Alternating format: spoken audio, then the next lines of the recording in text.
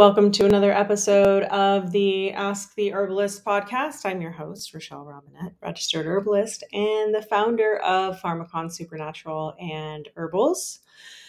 In today's episode, we talk about herbs in a hospital setting, which was shared by someone in the community. I discuss Candida prevention and treatment, which also includes notes on gut health and the immune system, nutrition, antibiotics, and more.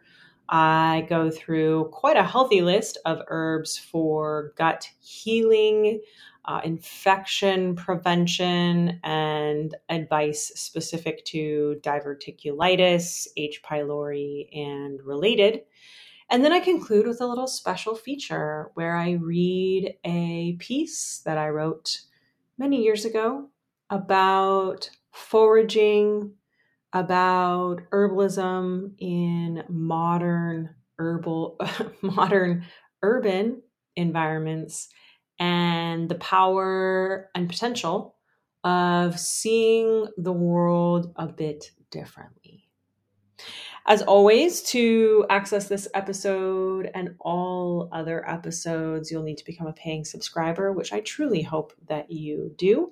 There's quite a wealth of information now awaiting you behind the paywall. I would love to see you there. And in the meantime, I'm so glad you're here. Thank you for being here.